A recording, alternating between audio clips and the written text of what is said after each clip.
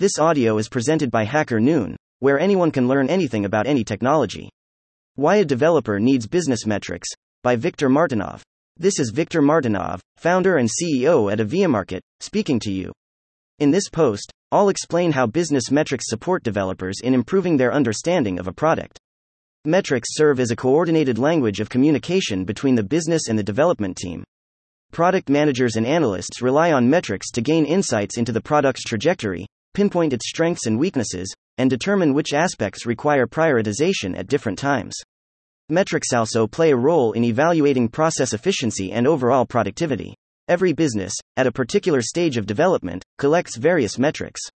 Startups focus on different metrics than large corporations, but ultimately, they all boil down to one universal metric: profitability. There are various tools available for measuring these metrics. Take Google Analytics, for example. In the case of larger companies, they might even develop their own solutions. These solutions involve a system in which data is divided among various platforms like Google Analytics, Power BI, Metabase, and others. Meanwhile, internal data scientists analyze another portion of the data. Fortunately, there are readily available solutions for the most popular libraries and frameworks. Consider a library for Vue, Angular, or React, for instance. In these libraries, you can send specific events and specify details, such as the type of click, category, and value. The number of fields can be extensive, and you can determine where to extract each value based on input from analysts. Challenges. Let's explore some challenges that developers might face, which can be effectively addressed with metrics. Pointless tasks. Sometimes, it's unclear why a manager assigns seemingly trivial tasks, like rearranging blocks, tweaking button colors, or adjusting font size and color. These tasks appear to be time-wasting in comparison to other, more substantial responsibilities. Lack of visible value. As developers, we write code and observe its functionality. Buttons get pressed, code gets sent to the backend, and everything seems to be working as expected. However, we struggle to perceive the tangible value that our work brings to the end user, the very people we're creating the product for. Work becomes monotonous. This is a direct result of the previous point. Our job becomes boring because we lack a sense of connection to the overall business. Stagnation in career growth. Our potential remains unrecognized, and we don't get opportunities for career advancement. Product managers tend to view us merely as task performers who excel at coding and don't seek input or ask questions. Addressing challenges with metrics. Why are we hired in the first place? Of course, because of our skills, but primarily, to ensure that the code we write brings money to the business. Let's consider a scenario. During the work, the product manager or analyst requests changes like block swaps or button color adjustments, which might not sit well with us. However, there's a hypothesis behind these requests. Even seemingly minor alterations can potentially enhance the company's business metrics. Previously, we had the old dark blue, request an offer, button. Now, it's the new blue, inquire now, button. At first glance, it might not seem like a big change, so you may wonder why we spent time on this seemingly mundane task. After all, the developer could have been working on a user's personal page on the website. But let's not forget that we're talking about metrics here. This means we need to understand the impact of this change and how it relates to metrics.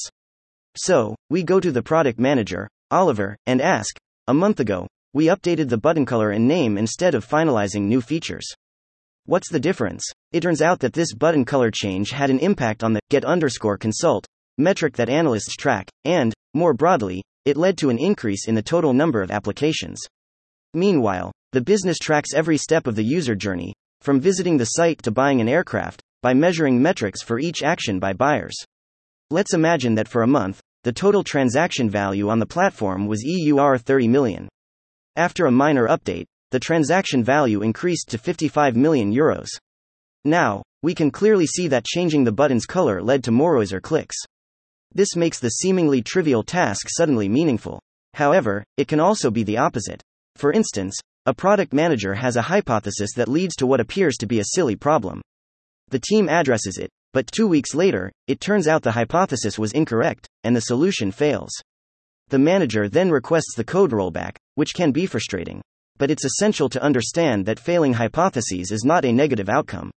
Even if 1 in 10 hypotheses fail, they provide valuable insights for further development. Gaining a sense of value. In the previous section, we discussed how to ask a product manager about the purpose behind tasks. But what if we regularly check our updates to see how they benefit the business? This would help us look beyond the code and understand the bigger picture, the impact on the whole company. We start to see the connection between our work and financial outcomes. For instance, 5 small releases contribute to a turnover of €55 million. Here's a glimpse of what this might entail.